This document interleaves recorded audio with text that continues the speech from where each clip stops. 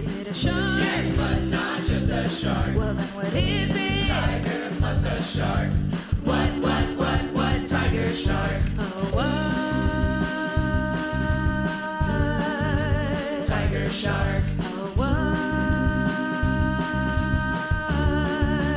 Tiger shark. Did it kill all these people? We think so. But the great white is coming. Oh, no, oh, no.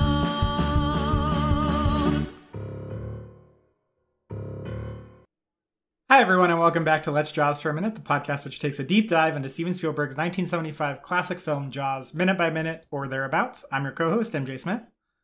And I am Sarah Buddery, and this is our first episode of 2022. And yes, Hooray! I did have to write the year down because I knew I would say it wrong. So very excited to be back for more minute-by-minute breakdown of Jaws, and we do have a guest joining us this week. So welcome to the show, Tim Hopkin, who I have to mention, at time of recording, is their actual birthday today. So happy birthday, Tim, and welcome to the show. Thank you very much. Thank you for having me. Of course, and we are honoured that you have chosen to spend this most auspicious of days with us. So hopefully we can make it a birthday to remember. We'll do our best anyway. And you get to answer the Jaws question as all of our guests do. So what is it about Jaws that you love so much and that brought you to being on a minute by minute breakdown podcast about it? Well, what I love, it is the perfect movie, you know, like capital M movie. I think in America, every film is a movie. I think if you're British, you have films and then you have movies. Jaws is definitely a movie, and it's the perfect example of that. I think my Jaws story is probably an odd one for certainly for someone from outside the US.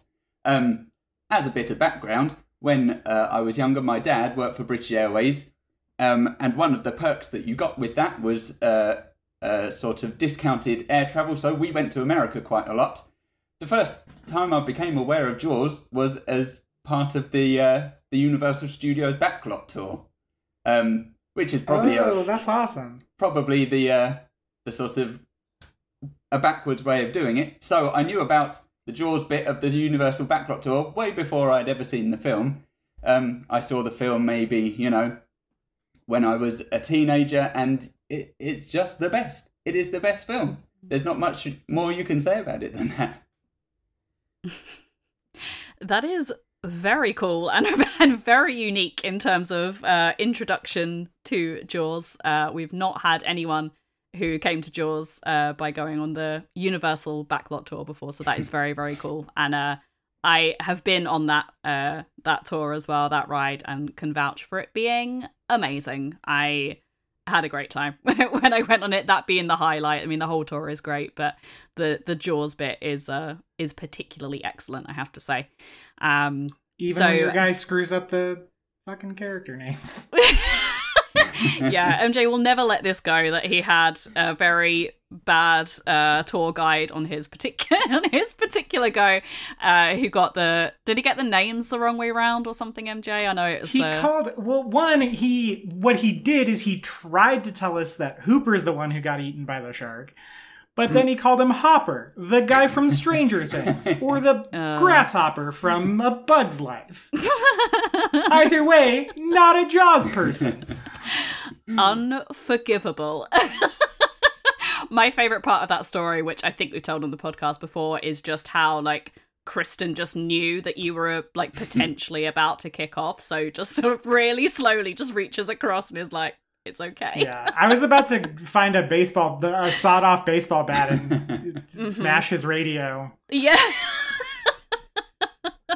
The appropriate thing to do, I think. I've had not quite the same, but similar instances where someone has, to quote Alan Partridge, kind of gotten Jaws wrong, and I've just wanted to, do a Quint and smash something with a baseball bat. But let's get stuck into talking about this week's scene, because it's quite a long scene again, and there's plenty to talk about as always. So the timestamp of this week's scene is from 1 hour 39 minutes and 50 seconds through to 1 hour 41 minutes and 45 seconds, which is 1 minute and 55 seconds of the film. So this comes right after Quint has smashed said radio with the baseball bat. The shark has come back, so now they are in pursuit of the shark again. And particularly the beginning bit of this scene is it's basically a swashbuckling adventure movie, reflected very much in the score, and a really fun sort of chase scene as the orca is heading after the shark. And we see Quint manages to get a shot at the shark. Brody is firing his gun at it as well. And the shark manages to go back under again with 2 barrels now attached to it. We're into the part of the film where it's quite difficult sometimes to pick out which time is this that the shark has gone down and how many barrels do they currently have on them. But to repeat again, this is when the shark has got 2 barrels on it and it goes down for the first time with those 2 barrels attached. Okay, we will hand over to you, Tim, first as our guest. What is it that you noticed or liked about this scene in particular? Well, I think the word you just used, Sarah, is not a word you'd necessarily associate with Jaws, but fun. This is the only part of the whole whole film, particularly on the boat, where it seems like it's be quite fun to be there. They're having a good old time. Brody's got a smile, smiling from ear to ear. He's loving it.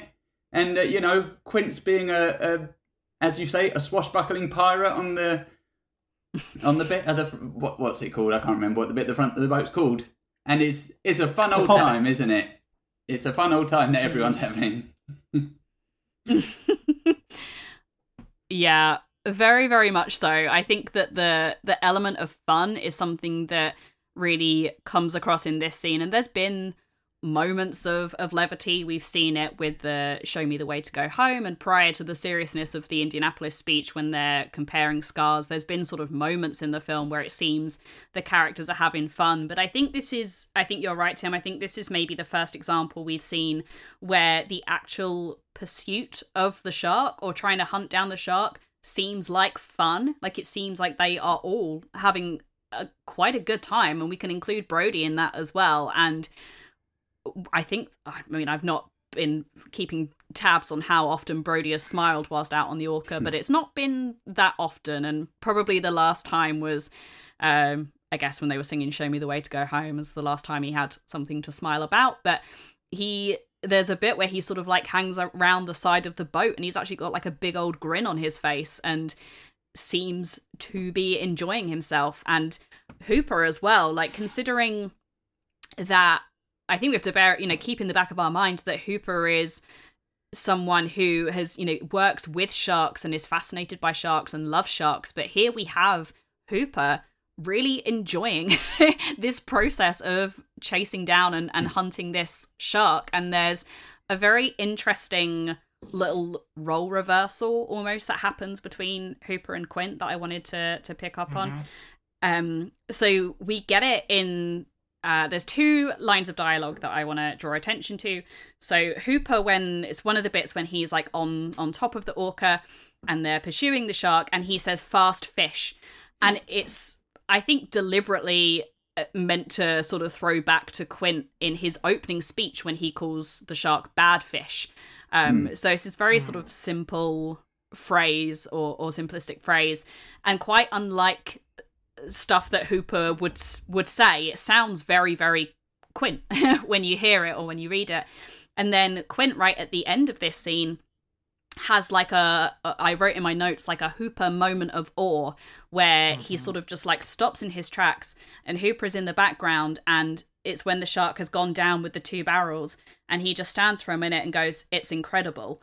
And I don't want to, be that person, but like, a bigger word than we've seen Quint use previously, and is how we have heard Hooper describe the shark when, he's in awe of the shark. He was calling it beautiful and darling, like a few scenes back, and has that moment of just being completely in awe of it. So I think it's super interesting that not only are we seeing Hooper and Quint working very, very well together now and sort of operating as one, but there is now this like weird overlap of their personalities. And I think this happens when you spend long enough with a person. You kind of pick up on some of their mannerisms and the things that they say, and it's hard not to do it if you talk to a person enough. But yeah, I just think it's really, really interesting that we see it in this scene.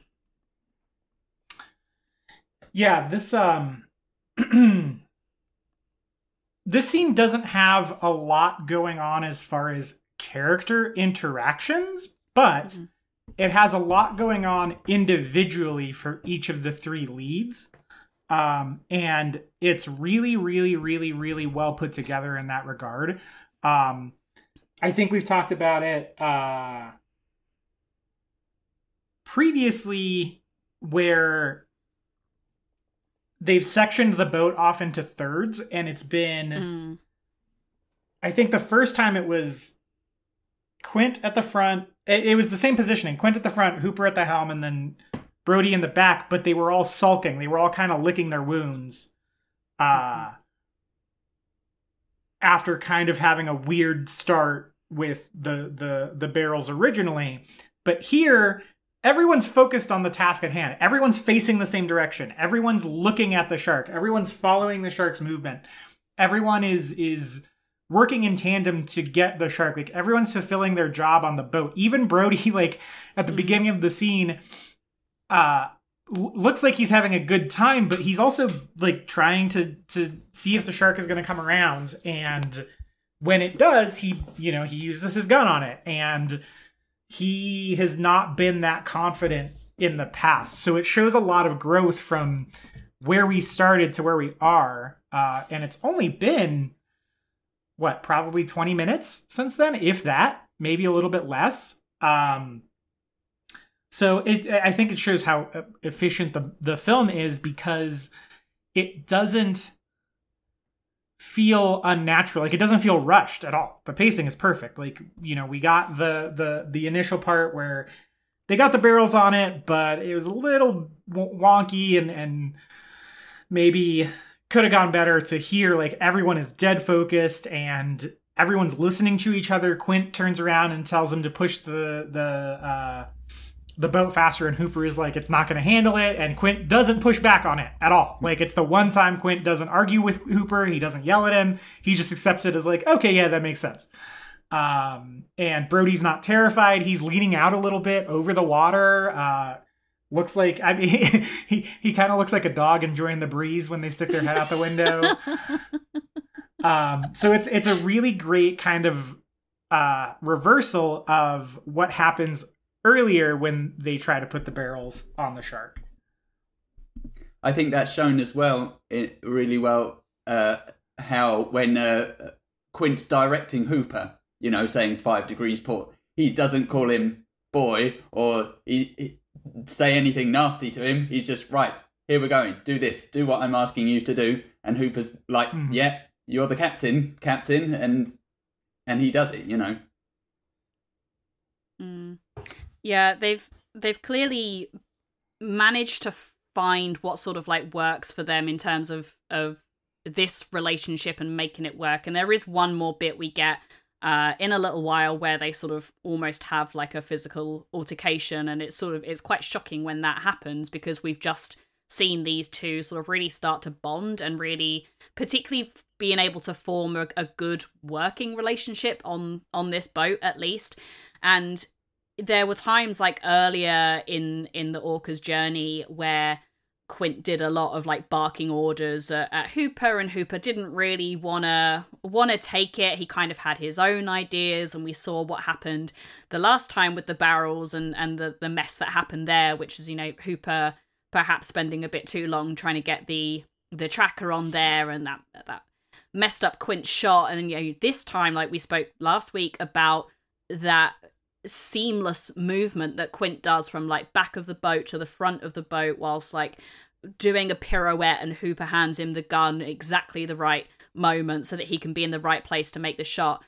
And in this, we see it's so satisfying because Quint is like sticking his arm out and saying, you know, go this way. And then we see the boat turning that way, and Hooper is listening, and he's not being ordered around by Quint anymore. Quint is guiding him and Hooper is following.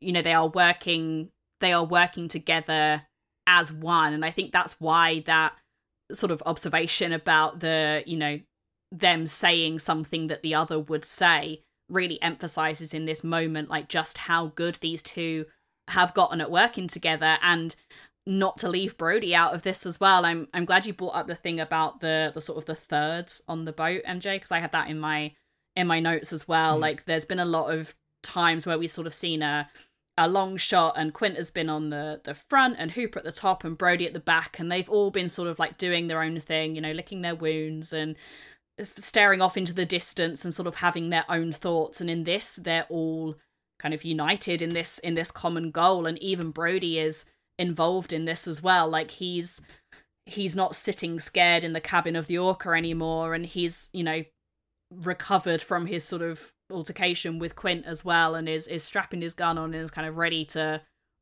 go. As a side note, I just really like that he puts the belt on, because it's such a cop thing to do. Like, you could just hold the gun, but the fact that he's like putting his belt on and then putting the gun in the holster so he's going to have it there where he needs it, if you know, the shark comes his way, I just think is a really nice touch. We're not sort of seeing Brody adapt to life on the Orca in the same way that we're seeing Hooper, but he is finding his own way of bringing sort of what he's used to and his expertise onto it, and I really love that. And that comparison with a dog sticking its head out the window is just really funny to me as well. One thing I wondered about him putting his gun on, is this the first time Brody has put on his gun belt since they left New York?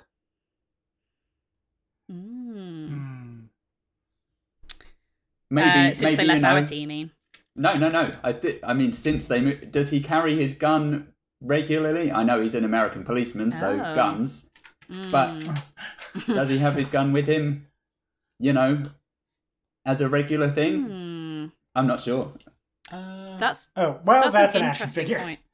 Are you trying to scroll back? Yeah, I'm trying to mentally scroll back in my head to think when he's sort of in his uniform and he's walking around Amity, like early on in the film, if he has his gun with him. But that's a good point. I'm hoping in the time that I've been talking, MJ has looked it up, but I don't know. It kind of doesn't look like it. Yeah.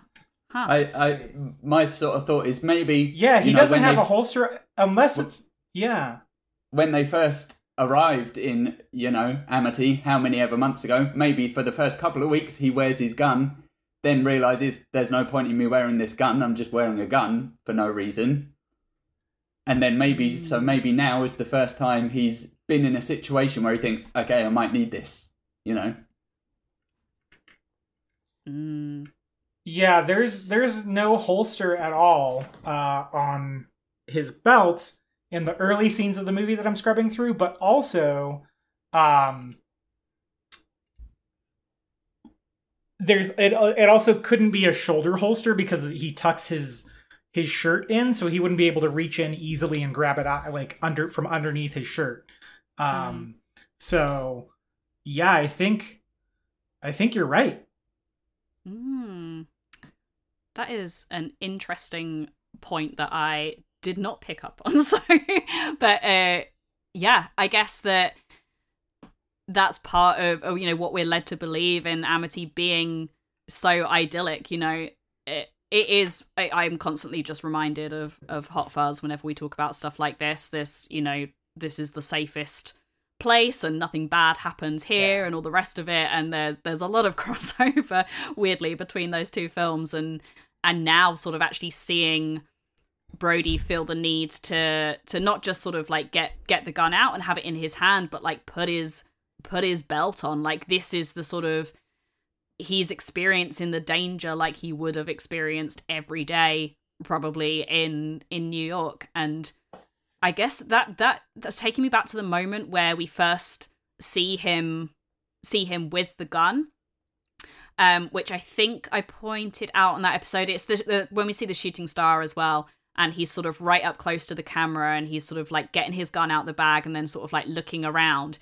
That makes, thinking about it now in this way, that makes that moment, I think, even more significant, because that sort of experiencing that first bit of danger, and he's like, I gotta arm myself for this. And I think I also pointed out on that episode that he does use the gun, because we were like, does he even use that gun? Like, why does he have it? But yeah, like, he has spent months in Amity, like, as a police officer, and has never felt the need to carry his gun this whole time. So interesting that he even, like, that it's even in the bag, that he even has it with him, right?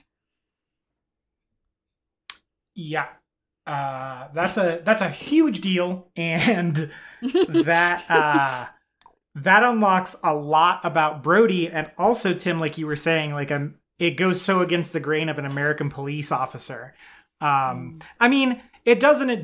There is sort of the idyllic small town America chief who doesn't wear a gun ever, type of thing.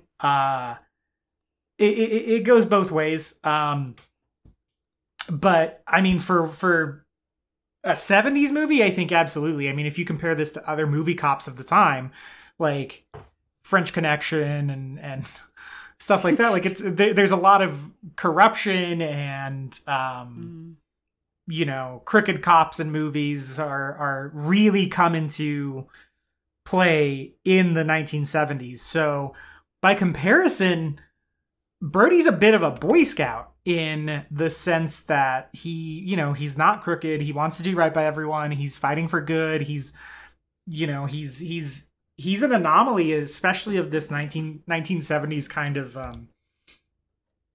police depictions. And that carries over into the 80s and doesn't really rehabilitate until the 90s, which is kind of strange since that's when, you know, Rodney King happens and, you know, a lot of the high level OJ stuff. And I mean, not that the cops weren't right to arrest OJ because he did it, but like there was a political motivation behind that because the LAPD image in the public eye, because of Rodney King, was so tarnished, to kind of go after this big fish, as it were.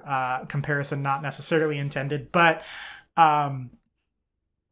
yeah, so you kind of see ebbs and flows, and I think we're trending back towards the more corrupt cop stuff, or no cops whatsoever in anything type of deal, just because of the way, you know, conversations around that have gone over the last couple of years. So it really is interesting. I think particularly with American cinema, is you can kind of get a pulse on what the society feels about law enforcement. Like after 9/11, cops were awesome, right? Because, you know, the NYPD were the hero cops who came in and saved the day. And, you know, 21 years on, it's changed quite dramatically. And it's this thing that's constantly in flux. And I think you can do that with just about anything, really, but it's interesting to look at it from like a law enforcement perspective. And I am not particularly well qualified to talk about it beyond what I just said, so I will stop. Yeah, it's interesting how I've not really thought about the depiction of law enforcement in Jaws, I guess, in this way before, but interesting how media, and particular film that we're talking about now, sort of reflects what, you know, the sort of public think about law enforcement at the time. Like you said, MJ, like after 9/11, there were a lot of things that came out that sort of like really put those people in a very, very positive light. You know, they are the heroes, they saved people's lives and that sort of thing. And obviously that is true and that did happen, but we're seeing a very different environment now. So it'd be interesting to see, I guess, what happens over the next few years in terms of like that depiction that we see in films. But you can see Jaws, like you said, as being sort of Brody as being very against the grain in terms of the cops that we're used to seeing in the 1970s. And I don't want to overcomplicate things with the Roy Scheider cinematic universe that we've come up with, connecting French Connection and this. But that is a very, very different type of cop that he's playing in that film compared to this. But yeah, this is interesting. I had not thought about it in this way before. Thanks, Tim, for bringing that up and blowing my tiny little mind. Also, on that sort of Brody as Boy Scout idea, I was watching on the Blu-ray yesterday when I was doing my homework. I was watching some of the deleted scenes, and there's a scene when they're on the little car ferry at the beginning when with Mayor Vaughn, and Brody says to Vaughn something along the effect of, you know, if you're going to not listen to me, you should have just chosen Hendrix to be chief of police. And Mayor Vaughn is to Brody is like, yeah, but you know, you don't have the baggage that he has, essentially. You know, you don't have the family connections and this and that sort of thing. So they're obviously going for that sort of approach, both within the world of the film and the filmmakers, of having, you know, here's this cop from out of town who's not tied to the town in the same way that everyone else is, you know. Yeah, he's a neutral third party. That's really interesting. Because it's not like Hendrix is crooked, right? He's just kind of bumbling, and it's not that he's even a bad police officer. It's that I could totally understand how someone who is an islander that grew up, you know, when a crime happens in Amity, it's like, well, what did the suspect look like? And they just go as Joe. You know, like everyone knows who it is. Like, so I could definitely see how they could be a little more lenient if something truly like heinous happened, right? It's I mean, we saw it in real life that I don't know if I think we've talked about this on an episode semi recently. The movie Bernie, that was a real case where a guy killed an old woman and hid her body in a freezer, and he was so well liked in the community they had to try it in the next county over because everyone in the community was like, I don't care what Bernie did, he's a great dude, so I'm gonna find him not guilty either way. Mm-hmm. Yeah, this idea of like Brody as the outsider in the town is we were talking about that a lot in the early part of the film, so it's interesting to sort of think about that even now in this back half of the film. And like, obviously we get Jaws 2, but if we didn't have that, you know, speculating about how Brody's life would be different post this film, like, would, you know, having done this great and heroic thing, would the townspeople sort of see him as you know, less of an outsider? Or, you know, how quickly do they get through like new chiefs of polices in Amity? That's my other question as well. Like, because if someone lives in a place long enough, then they're no longer an outsider. I mean, he'll always not be an islander because, as Mrs. Taft helpfully tells us, you're only an islander if you're born on the island. But the longer you spend in a place, the more familiar you become with people, and whether that sort of like changes how the people of Amity see him in the future. I don't know. It's hard when you have the sequel because obviously that's like in the back of my mind. But yeah, an interesting thing to think about, I guess. I want to talk about, and I apologize in advance for this. I'm going to put on my film school dropout hat for a bit. Are you guys familiar with the modes of montage? I am not. Nope. Okay. So you guys know who Sergei Eisenstein is? No. Nope. Okay. He made Battleship Potemkin. Oh yeah, I've heard of that.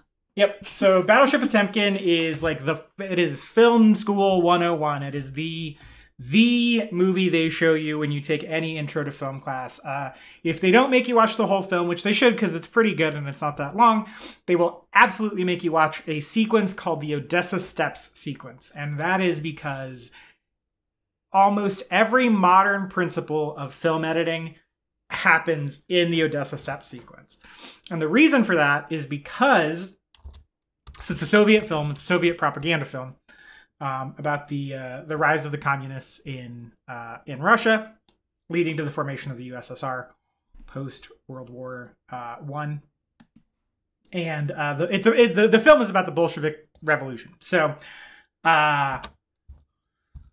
basically what happened, Russia at the time, not a super huge global power and also kind of ravaged by World War I. So not the most well-off country in the world. So as such, their film stock wasn't super readily available. So there aren't a ton of really early post-World War I films that happened. And if they are, they're pretty short because film stock was hard to come by. But because of that, these Soviet filmmakers were they kind of inherited film prints from other parts of the world. So like kind of really shitty prints of other films.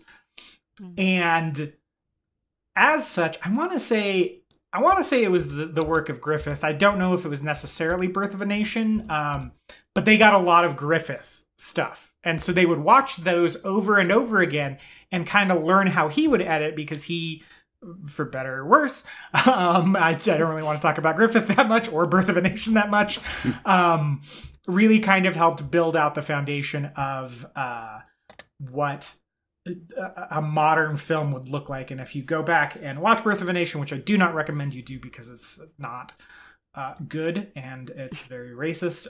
But if you do go back and watch it, the editing is very modern and it feels really weird watching something that old that has such a modern kind of pace to it. Once again, don't do that. But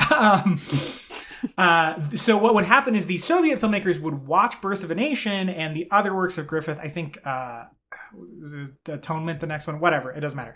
And they would watch those, see how he would edit, in particular the battle sequences, and then they would go back and recut the film. And they would just do this over and over again. And so the Russian filmmakers came up with the idea of the montage. So anything montage related comes from the Soviet filmmakers, in particular Eisenstein, who was a film director, film editor, and film theorist. And so he came up with 5 methods of montage. I know this sounds very like I'm giving a lecture, and I apologize for that, but I think it's important to this scene in particular. So there's a metric montage. There's a metric montage, which is basically you join the lengths of shots together in time with a piece of music. So a lot of Baby Driver, I'm just naming all the problematic movies today. A lot of Baby Driver is a metric montage. There's a rhythmic montage, which the actual length of the shot doesn't like mathematically come down to how long this piece of music is, but it kind of matches rhythmically. And it still feels very like in time with the music. And then there's tonal montage, which is more based in emotion. So it helps carry the tone of whatever you're editing through. There's overtonal montage, which is kind of all 3 of the previous ones wrapped into one. So it's set to music, it's pretty rhythmically on the music, but it also helps flesh out the characters. And there is intellectual montage, which is it's not really set in time with a piece of music, and it's not really set in time with a larger theme, but it could in the moment carry on a smaller theme that the film has within it. I would say, well, the example here is in Apocalypse Now when Kurtz gets killed. It's also edited with the killing of the buffalo in that. I would say also Godfather, in the church versus all the killings outside, is another form of intellectual montage. Anyway, I was thinking about that. Obviously, this sequence is a montage, right? It's largely dialogue free, and it's edited together very well by Verna Fields. And I was kind of thinking about what mode of montage is this, and I think and here's the thing. There's mostly not right answers. Like, you heard me describe them. A lot of them are very esoteric and kind of open to interpretation, which I think is one of the genius things that Eisenstein did as far as keeping the definitions rigid, but also open to debate. So I kind of think it's an overtonal montage in that it's set to music. It's not necessarily beat for beat on time with the music, but the editing of the shots really matches the vibe of the music. And then I think it's overtonal because it underlines the theme of the group dynamics that we've been seeing, right? It's definitely drawing comparison to the earlier montage sequence of them putting the barrels in the shark, and that is not as jaunty and fun as this is. This is these three guys having the time of their lives chasing down this deadly beast, and with no real concern or knowledge of what's to come, and the sacrifice that one of the ultimate sacrifice that one of them will have to make, as well as the sacrifice of the boat, and kind of how stuff goes sideways with the shark cage. Like, these guys in this moment are kind of living their best lives. And it goes to underscore what happens earlier with the other barrels, where it's a little dicey. It could have gone a lot better. And this is a sort of shot at redemption for them, but it's also really underscoring the kind of performing of the group dynamics that we're talking about. I think this is the most cohesive they move throughout the entire film. And it really kind of brings some good closure to everything that's kind of been going on as we ramp up to this big final showdown with the shark. So sorry, I talked a lot there, but I think it was really important for this scene to talk about that. Yeah, I wrote in my notes, I like the editing. So me and you, same page.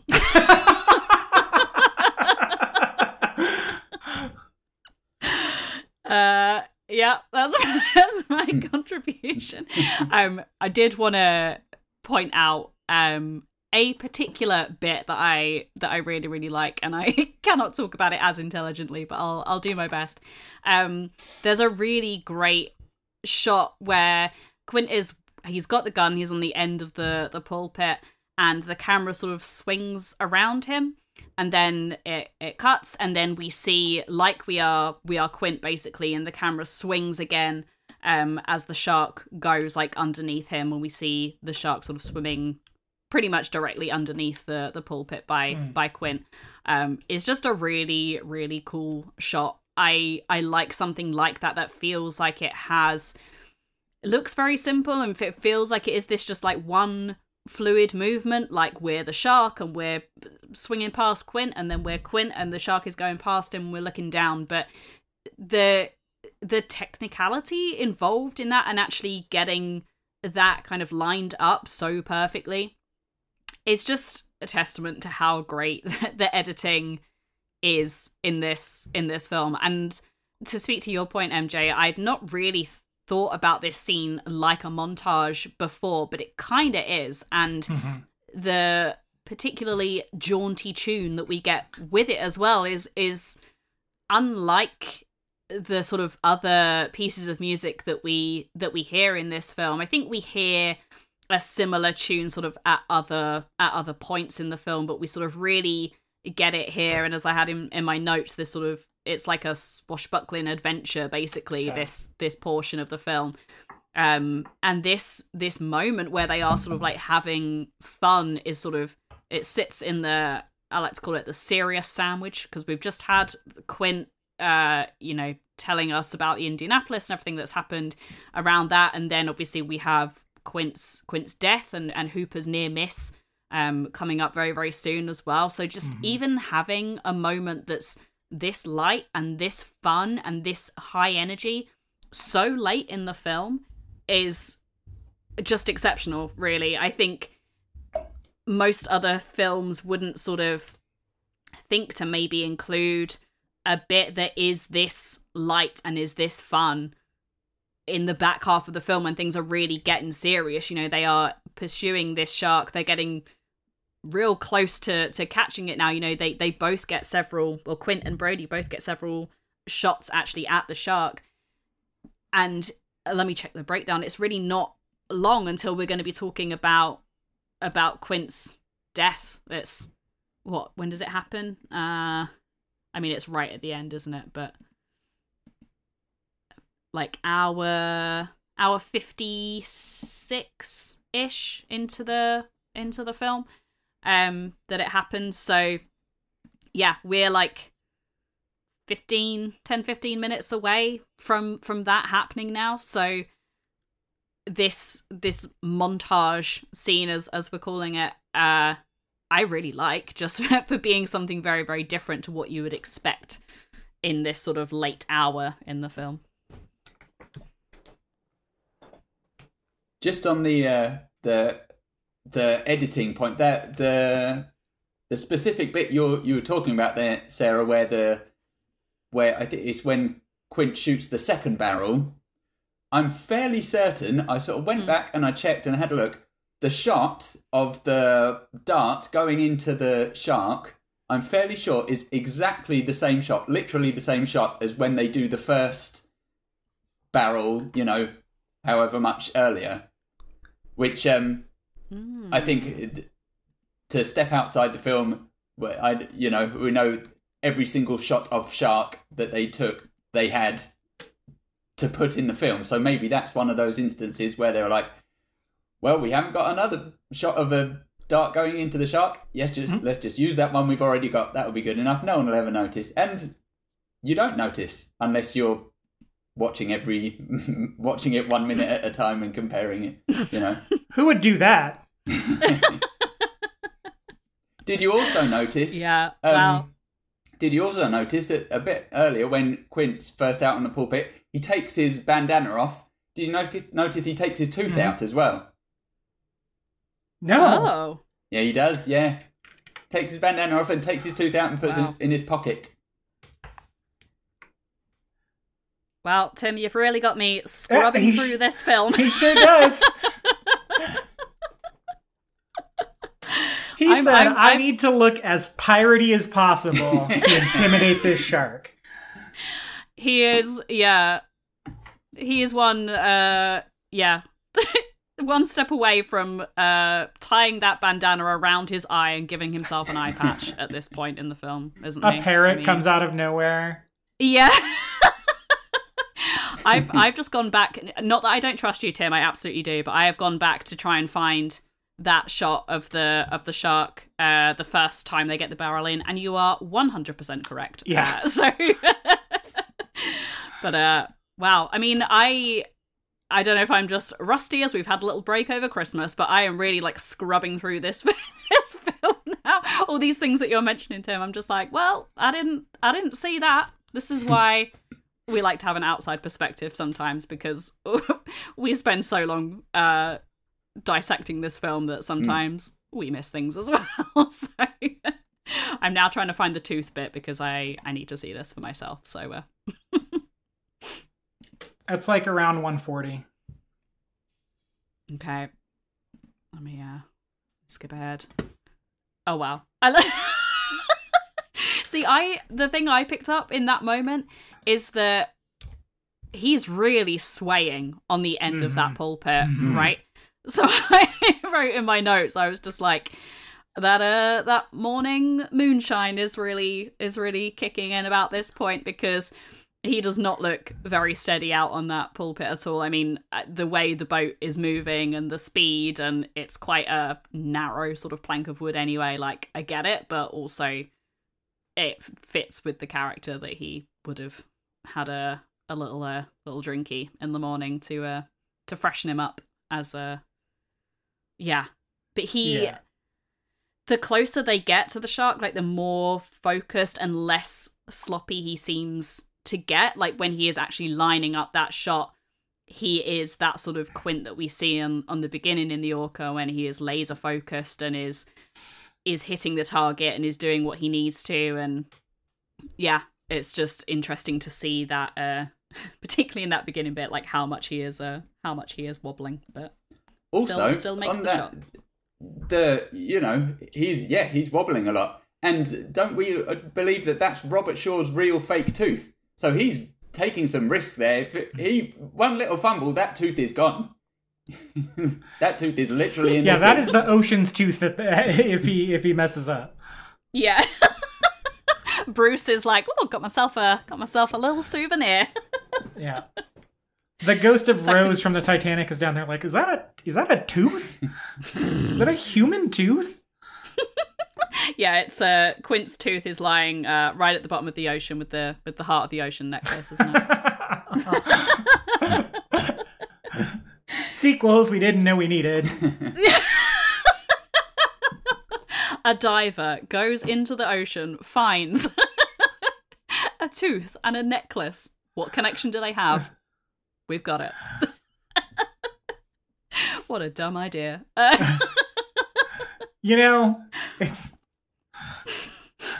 It's probably, this is the one time Bill Paxton being no longer part of this world is probably a positive thing, because he wouldn't have to hear that dumb bullshit. Yeah, this is true. Oh boy.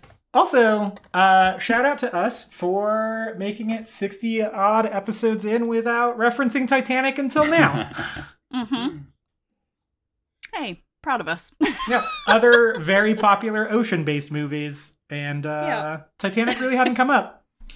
It was just waiting. We were waiting for the appropriate moment, which just happened to be when Quint's tooth may or may not have sunk to the bottom of the ocean.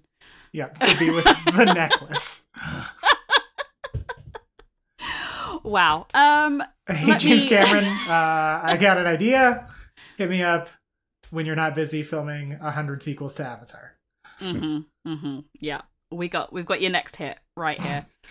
I have a question for you, gentlemen. In this bit, right at the end, or sort of close to the end-ish, the shark comes past the camera. Does the shark roar? Is my question. I've literally got that written in my notes. Does the shark roar? I hate to raise the spectre of yes. Jaws the Revenge, but I'm telling myself it's the sound of the water going whoosh like that to comfort my. Let me see. Myself. Here, I got the audio on right now. Mm-hmm. So, I can say with a lot of confidence that it is absolutely just water rushing into the mouth of the shark. And I can say that because my very first film of 2022 was an absolute masterpiece titled Ouija Shark. Which, if you're wondering, is this film about a ghost shark summoned by a Ouija board? The answer is yes, obviously. And also, if you're wondering, is the tagline to this film, "You're gonna need a bigger board"? Yes, absolutely. And also, if you're wondering, does the film end with a Kristen Falls style song about the titular Ouija shark? Yes, absolutely. So, in that film, I know I sent Sarah the screenshot of it, but Tim, you've got to see this fucking shark, man. It's I've not watched it yet, but you better believe it is high on my watch list. No, come on, that's not a real thing. What do you mean it's not a real shark? Yes, it is. It's very obviously a real shark. I don't know what to tell you. So, I'm by the trying to way, imagine for some what context the context of that scene is. I couldn't. Oh, even she's begin trying to share guess. her weed. She's trying to share her weed with the shark. oh, that's what I was going to say, yeah. Tip of my tongue. See, yeah. Question. Did they mean to summon a ghost demon shark or No. Okay. But these things No, they happen didn't. sometimes, Or what? right? You know. Yeah. Yeah. If I had a pound, Yep. Anyway, all that said, the shark roars constantly in Ouija Shark. And it doesn't sound anything like the Ouija Shark. So I'm going to go ahead and say that is definitively not a shark roar, because I kicked my ear off by learning exactly what a shark roar sounds like. So there is so the famous shark roaring in a Jaws film does happen in Jaws the Revenge, but there is a bit in Jaws, I think it's, again, is it the shark roaring? I don't think so, because it's the bit when it gets blown up, basically. So there's just kind of like this sound that you hear from the shark at that point. But I mean, I've never been blown up, so I wouldn't be able to say this for certain, but I'm pretty sure that shark's roaring days are over by that point, as he is being blown up. But there's a fun little nod to Duel in that bit, because they use the same sound. I was about to say that. Yeah, I think of it's the shark. same noise, isn't it? Yeah. The truck, when it sort of goes over the cliff in Duel, they reuse that sound. In Jaws, like the exact same sound. So, yeah. Which I think Spielberg got from the creature from the Black Lagoon as well, just as a little Universal monster movie nod for Duel, and then stole it from himself for Jaws. So, yeah, this, like, even though I wrote it in my notes, this, like, does the shark roar or not thing. I'm just like, is this does it matter? I don't think it does, personally, but I don't want to talk about Ouija Shark more than I should, but what I will say is, if you've heard of Ouija Shark through me, which hopefully that's the only reason you've heard of this damn movie, do not look anything else up about Ouija Shark. Just go watch it. It is available for free on Tubi in America. People outside of the States, I don't know. Use Just Watch to find out. But it has the single greatest twist ending of any film I've ever seen. There is a reveal in the last minutes of... Go ahead. I'm just looking on IMDb. 1.8 out of 10 is its current rating. Yeah, my other advice is don't watch that shit alone, because it would be the worst movie you've ever seen. But with some friends, real good time. As I told you, MJ, have watched many terrible shark films in my time, including Shark Exorcist, which I feel like could be from the same cinematic universe as Ouija Shark. So I will definitely watch this, and I will force Martin to watch it with me, because I feel like watching this alone would make me lose the will to live. So sure. We'll, by the way, 71 minutes. Oh, what a treat. Yeah, that was the best thing about when we did like a terrible shark movie marathon, is that not one of those films was longer than 90 minutes. Yeah. Nor should it have been. Yeah, which is how we managed to watch 16, count them, 1-6, in a day. Yeah. Yeah. Can I just tell you some of the under the more like this section on the on IMDb? Please do. So we've got Sharkenstein, Attack of the Jurassic Shark, Santa Jaws, Shark Exorcist, which as you mentioned, Seen it. Ghost Shark, Clown-nado, Also seen it. like Sharknado but clowns, I'm guessing. Sharktopus versus Whale Wolf. And then possibly my favourite, which is Velocipasta, as in a pastor, as in a vicar. It's hard to say that and make sense if you're not saying it in an American accent. Velociraptor, a pastor from a church. Put them together.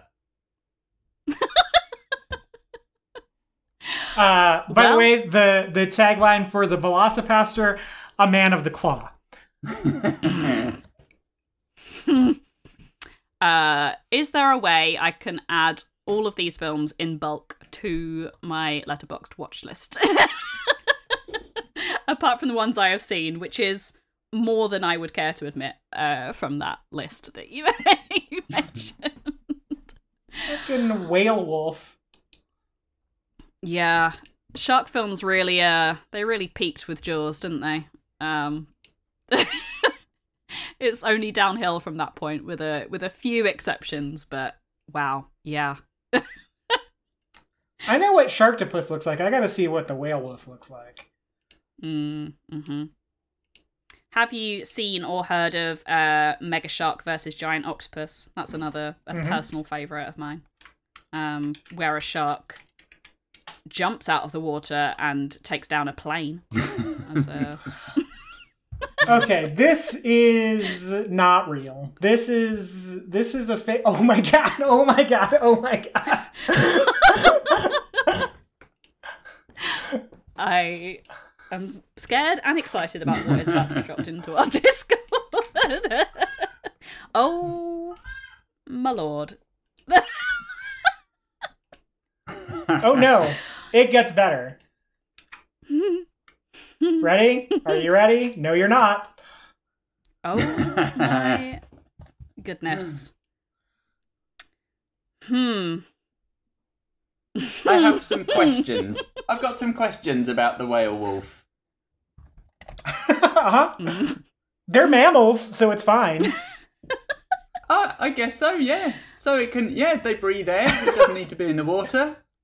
It's fine. Yeah. Carry on. No objections here. No notes. Except, why does it have fins on its legs? In the first picture, on its front legs. To swim? Oh, silly me, of course, yeah. Sorry. Continue.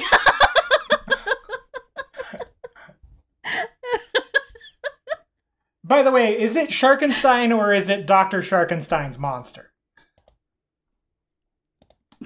Oh, hang on. Oh, well, I'm now on the page of Sharktopus versus Whale Wolf, so I hope it's Dr. Sharkenstein's monster. You know what's being recommended for me? Okay. You know what's being recommended to me on the Sharkenstein IMDb page is obviously Sharkula, as well as Shark Encounters of the Third Kind, and a shark film titled Amityville Island. Yeah. I'm on the same page as you now, and as someone who has watched Jurassic Shark, I am intrigued by Shark Encounters of the Third Kind, but I can only imagine that it bears no resemblance to Spielberg's masterpiece, because Jurassic Shark certainly didn't. I have to say, 3.4 Shark Encounters of the Third Kind rating on IMDb. For a crappy shark film, that's a pretty good rating. So I mean, it has got one hell of a poster. Oh my god. Gee, why do I keep clicking on these?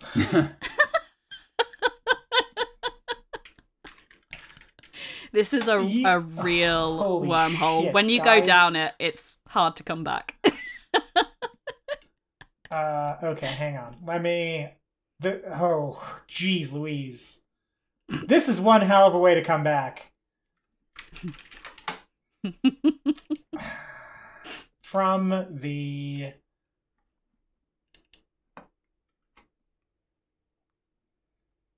What? From the trailer of What? Shark Encounters of the Third Kind. I mean, clearly, the same production budget as the film it takes its name from. I see no difference, really. I think that... So is that an alien wearing gloves, or are they his hands? That's my question to you.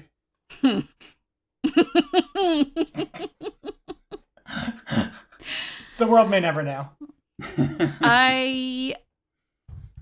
So this is one of the many things that I love about terrible shark films, and I may have said this on the pod before, so apologies if I'm repeating myself, but I love how, I mean, they are incredibly low budget, these films, as I think any still from any of these films will demonstrate, but I love how they try to pass off just a small body of water as the ocean. So I can only imagine this lake that is behind this alien that I'm looking at now, they refer to at some point as the ocean, because it was either Jurassic Shark or Raiders of the Lost Shark. They're interchangeable.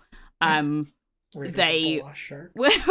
were filming in what was essentially looked like a small puddle, and were like, don't go in the ocean. And it's like, you can see the edges of this lake. You can see that it is very clearly a lake. So I love the confidence with which they attack these films. And this GIF that you have sent, MJ, is deranged. And I love it. Yeah, for those of you listening at home, I sent a GIF of Sharktopus body slamming whale wolf. Yeah. Move over Godzilla versus Kong. There's Yeah. a new rivalry on the block. Let these two large boys fight, please. I was gonna try and pull this back to Jaws somehow, because this took a real turn. Yeah, shit went sideways pretty quick after I brought up Weedy Shark. Yeah. As is bound to happen, but I really struggling now with that GIF playing in the background. I can't find the thing in my notes that I wanted to say. Does anyone else have anything that I wanted to mention in this scene? I have one other thing, which Nope.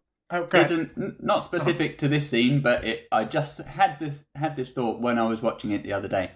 I'm not sure it's ever explained, and a lesser film would say at some point, oh, by the way, we're shooting the barrels into him because they're filled with air and he won't be able to stay underwater because the air will force him to the surface. But Jaws doesn't bother with that. It trusts its audience to know barrels in the shark, it can't stay down. Done.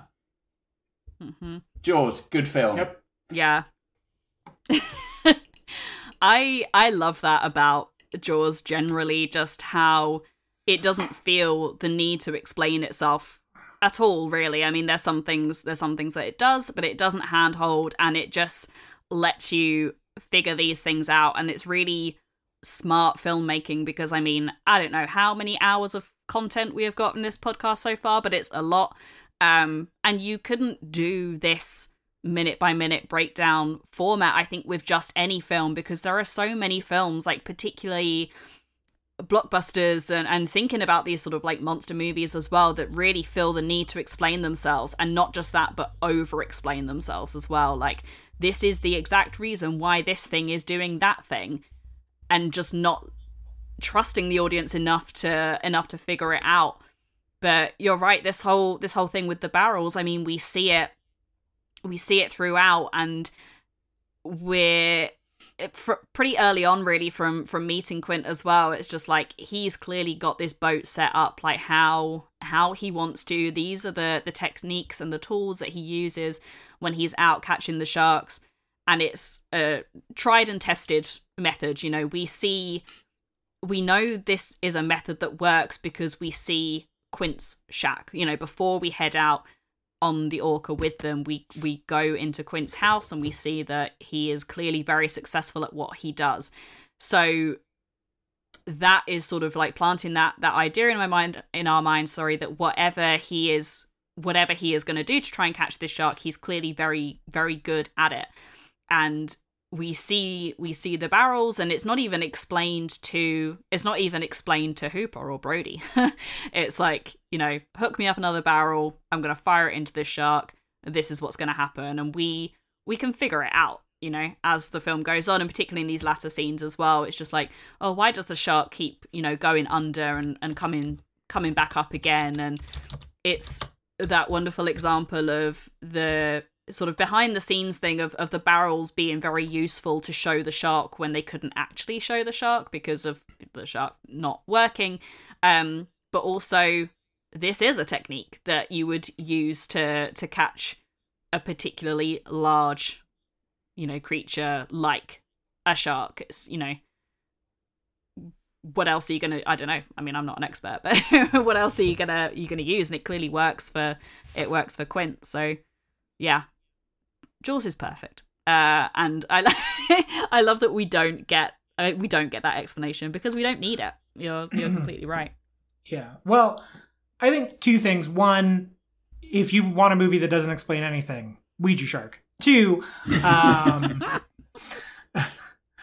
I think it does say something, like, for as much as we're goofing on the terrible shark movies on this episode, it was kind of the only option they had because they just got it so right with the first one. That it's so hard to do a serious shark movie without comparisons to Jaws. Even, like, there was a meme on, I think I've mentioned this before, there was a meme on my other podcast because The Shallows was like the best reviewed shark movie since Jaws, basically, that, like, listeners, which were mainly my friends, were trying to get me to see the film, and I wasn't anti the film by any means, but to play into the meme, I decided I was just going to hate The Shallows. I haven't seen it, and I'm sure it's good. I've heard it's good from lots of people who I trust, including Sarah.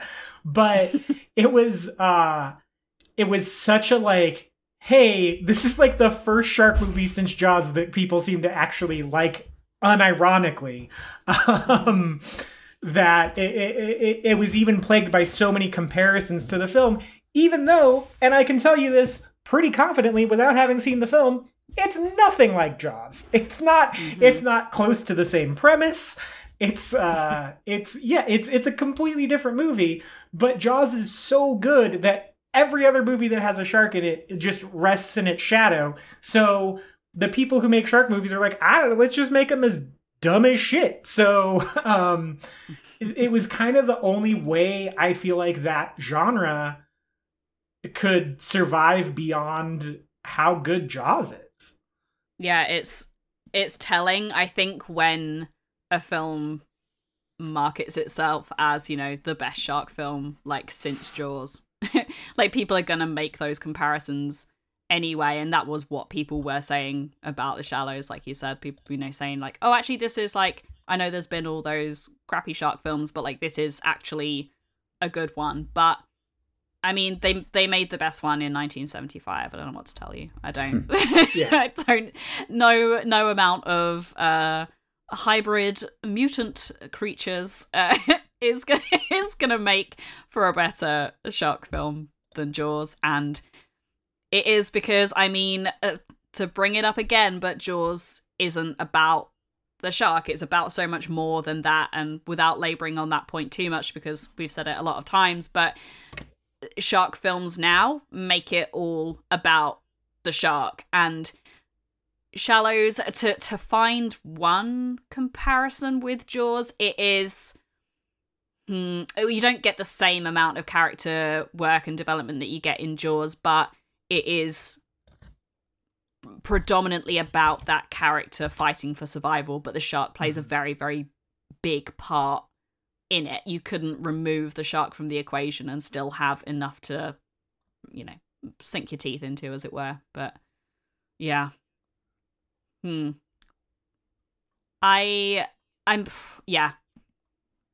It's fun to see people attempt to make a film as good as Jaws, but it's just never going to happen. So, did you guys have anything else to mention? I think we've covered a lot and more than we expected to cover.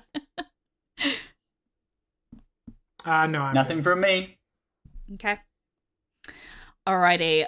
Well, Tim, thank you so much for joining us. I hope this has been a enjoyable and appropriately chaotic birthday for you, being part of the podcast. But we really appreciate you coming on. So I don't know if you have anything that you want to plug or let people know where they can find you on social media or anything else like that. Now is your chance. I have nothing in particular to plug. I'm on Twitter.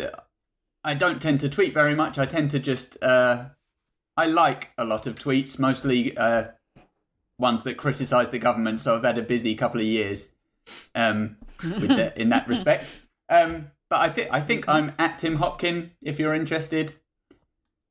But no, thank you for having me. It's been a good time and a good way to spend my birthday.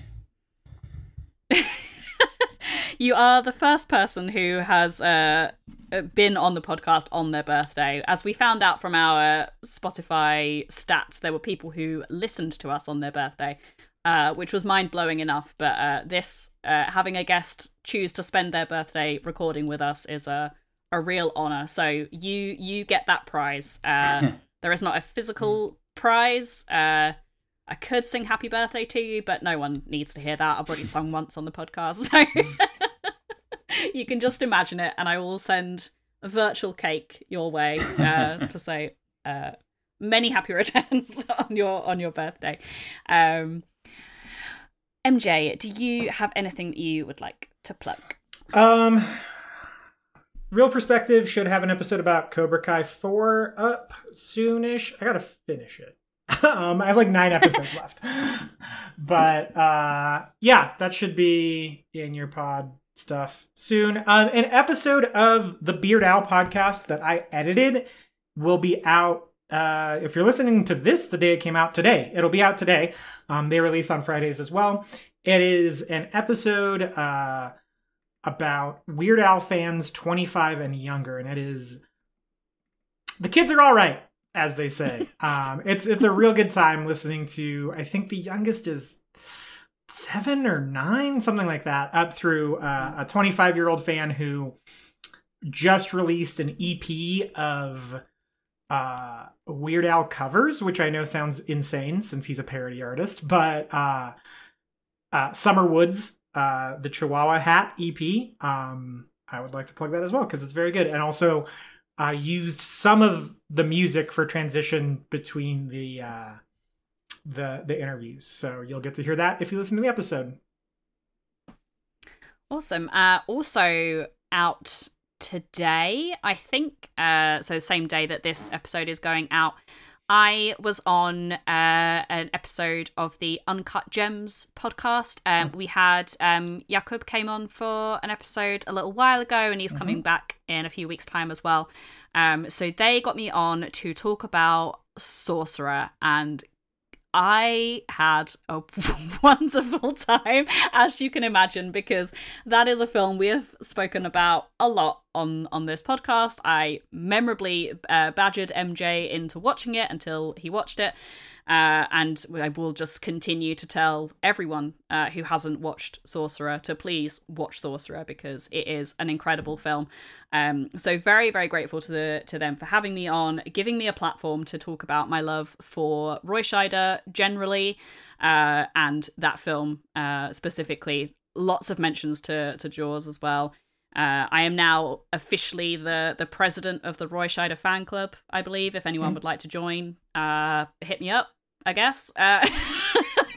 That is nothing official yet, until enough people slide into my DMs, and then I make it a thing. But yeah, definitely listen to that episode. I will try and remember to retweet it as well from the LJ Fam account, but you can find that wherever you find your podcasts. So give that a listen. You can find us on Twitter. We are at Jaws for a Minute. And you can follow us individually. I'm at Sarah Buttery, and MJ is at MJSmith891. We are also on Finstagram, same handle, at Jaws for a Minute. And you can email us as well, which is how Tim got in touch with us, jawsforaminute@gmail.com, if you want to send us anything there. You can rate, review, and subscribe on your podcatcher of choice. You can give us a rating on Spotify now, so we really appreciate that, particularly if it's 5 stars. But any rating or reviews just help other people find the show, which we really do appreciate. And on our Twitter and our Instagram, we've got our link tree in our bio, and there you can find all the rest of our stuff. So our merchandise, which you can buy through TeePublic and Redbubble. The designer of those is at Hex Ghosts on Twitter. You can also buy our theme song, which is by Kristen Falls. She is at Kristen Falls Music on Instagram. You can find the link to buy the song on her Instagram, as well as in our link tree. And our coffee page, it is $3 or £3 minimum donation, but that gets you a shout out on the show and entry into a draw to win piece of merch once we hit our donation goal. So we really appreciate anyone who donates on there, and you will get a special mention on the show if you are kind enough to do that. Should I still mention the yums, MJ? Is that I realized that was earlier on in the notes, but I will hand over to the little clip from Harley to mention what it is he needs from you, the call to yums. Basically, I want to get as many people as possible to send me audio recordings of them singing yum, yum, yum. If you can do that, it doesn't matter what your range is, if you're higher, if you're lower than that, if whatever's comfortable for you, please, please, please do it. You can email me. It's fundamentalspod at yahoo.com. Make sure I've got that right. Or you can message me on social media. It doesn't matter how you record it. If you've got professional setup, you want to send me a WAV file, it's brilliant. If you just record it on your phone and want to send it to me as an MP3 recording, it doesn't matter. Whatever it is, I would love to have it. I would love you to send it to me, because what I would love to do is get as many recordings as possible of that, layer it up, and then make this as epic and as stupid as it deserves to be. So I can only do it with your help. So you should definitely get involved with that. I sent my audio clip over to Harley. Hopefully is able to perform some kind of studio wizardry on it to make my voice sound good. But definitely a fun thing to get involved with. And I cannot wait to hear the finished song. And yeah, I think that is about everything for this week. So until next time, it's Jaws o'clock somewhere.